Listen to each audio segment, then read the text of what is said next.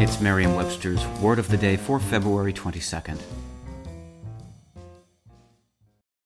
Hi there, it's Julia Louis-Dreyfus. You may know me from my podcast called Wiser Than Me, where I talk to older women and get their wisdom from the front lines of life. I was amazed by how many people told me our show made them look forward to getting older, which is why I'm here to talk about Season 2 of the show. Sally Field, Billie Jean King, Beverly Johnson, Ina Garten, Bonnie Raitt, just to name a few. All hail old women. Wiser Than Me Season 2 is out now from Lemonada Media.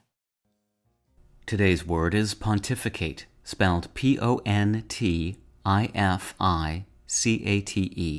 Pontificate is a verb that means to speak or express opinions in a pompous or dogmatic way. It can also mean to officiate as a pontiff or to celebrate pontifical mass. Here's the word used in a sentence. Stan loves to hear himself talk and will often pontificate on even the most trivial issues. In ancient Rome, the pontifices were powerful priests who administered the part of civil law that regulated relationships with the deities recognized by the state. Their name, pontifex, derives from the Latin word pons, meaning bridge, and facere, meaning to make, and some think it may have developed because the group was associated with a sacred bridge over the river Tiber, although there is no proof of that. With the rise of Catholicism, the title pontifex was transferred to the Pope and to Catholic bishops.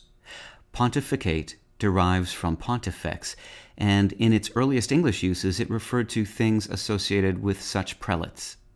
By the late 1800s, pontificate was also being used derisively for individuals who spoke as if they had the authority of an ecclesiastic.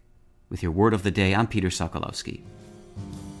Visit Merriam-Webster.com today for definitions, wordplay, and trending word lookups.